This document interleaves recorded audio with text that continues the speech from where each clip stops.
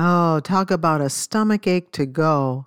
You said or done something wrong, and now you've got a friend who's upset with you. It was totally an accident, but the outcome was the same as if you had done it on purpose. You're feeling really bad about it, or at least you were at first. And then you started analyzing the situation. Was it really all your fault, or is the friend just being thin-skinned? Come to think of it, hasn't he or she said a thing or two in the past that didn't set right with you, but you let it go? Where is the grace for you that you showed to them? Now, the more you replay these unhelpful thoughts, the less inclined you are to apologize. Digging your heels in and developing a bad attitude won't fix the situation. It will just delay the repairs.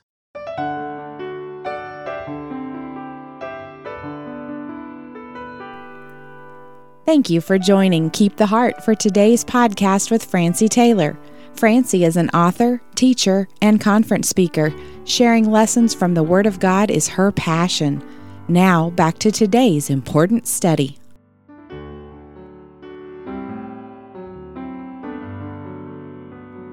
When we're wrong, apologizing may not be easy, but it's right. Listen to this quote about the subject.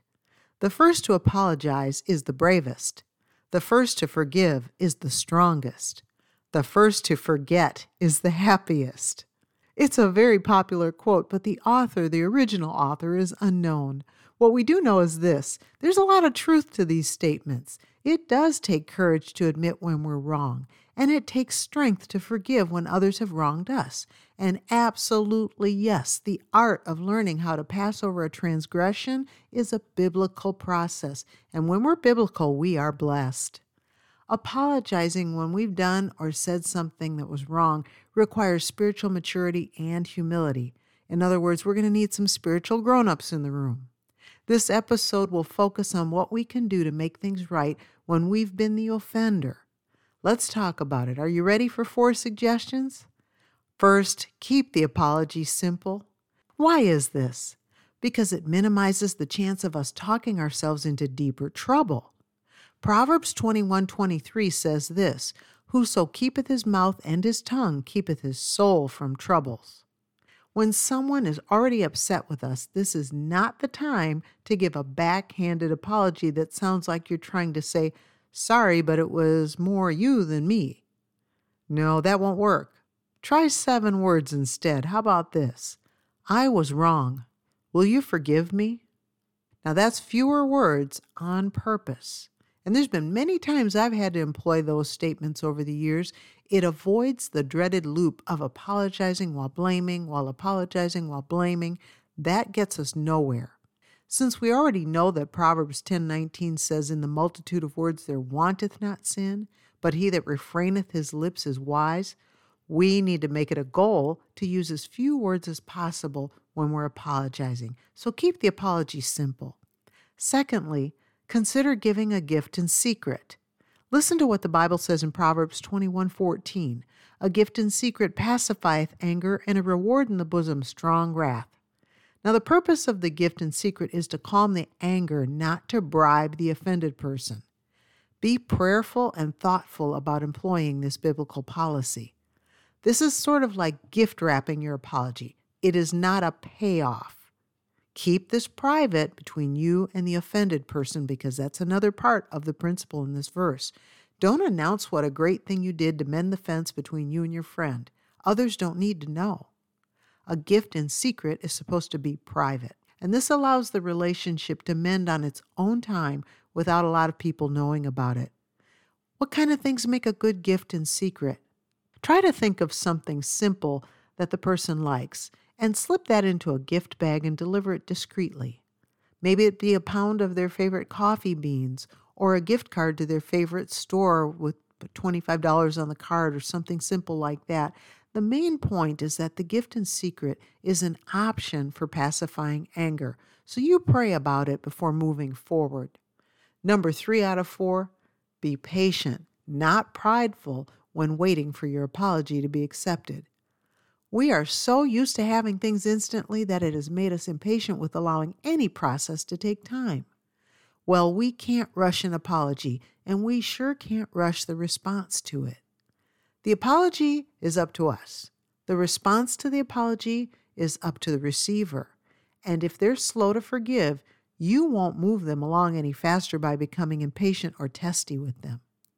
Ecclesiastes 7:8 puts it like this: "Better is the end of a thing than the beginning thereof, and the patient in spirit is better than the proud in spirit." I love this quote from Bible commentator Matthew Henry in relationship to this passage. He said this: "Where there is humility, there will be patience." Now there's something to think about. We have to remember that not everyone forgives immediately. A lot of it will depend on what has gone on in their personal life, their background, their upbringing, and we can't demand that they forgive us right now while we're apologizing. Our part is to apologize sincerely and then wait humbly for the response. Our goal is not speed, it's reconciliation. And if that's not possible, if the person doesn't want to reconcile, they'd prefer to hold a grudge, you've done your part. We still want to do what's right in honor of God. Don't allow your spirit to drift into a petty state of pride. We can't demand forgiveness, but we can grant it freely when it's our turn to be the one who's been offended. Remember that now. It's always wise to focus on the behavior for which we will give an account one day, and that's our own behavior, not someone else's. And finally, number 4, keep your conscience clear with God and others.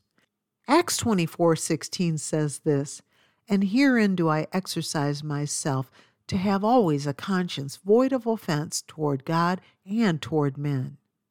Now, the context in which this statement was made was when Paul was defending himself and his case before Felix, since he had false accusers that had laid down several charges against him. It's notable that when you look at that passage in Acts 24, the Bible describes Paul's defense of his case as very calm and factual. He wasn't raging or foaming. He was just stating his case.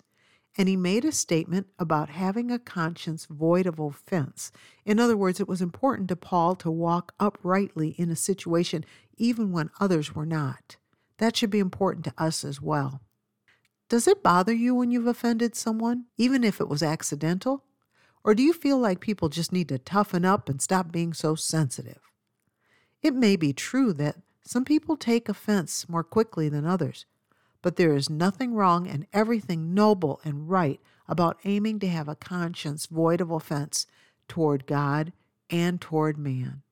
In other words, we want to do our best not to be the cause of offenses. But if we are, we will be quick to apologize because we want to keep our conscience clear. And that eliminates the possibility of others saying that we've been uncaring or insensitive. You don't want to develop a reputation where people say that you're just hard to get along with and you don't care about others. Is there someone you've crossed, but instead of apologizing, you've just been avoiding them? Or are you wrestling with rationalizations about who should apologize first? You be the first to apologize. Peace of mind and a clear conscience are too valuable to sacrifice on the altar of pride. You've been listening to Francie Taylor.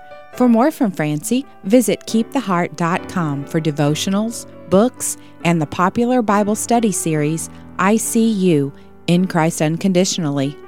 ICU is flexible by design and encourages users to develop the habit of daily Bible study.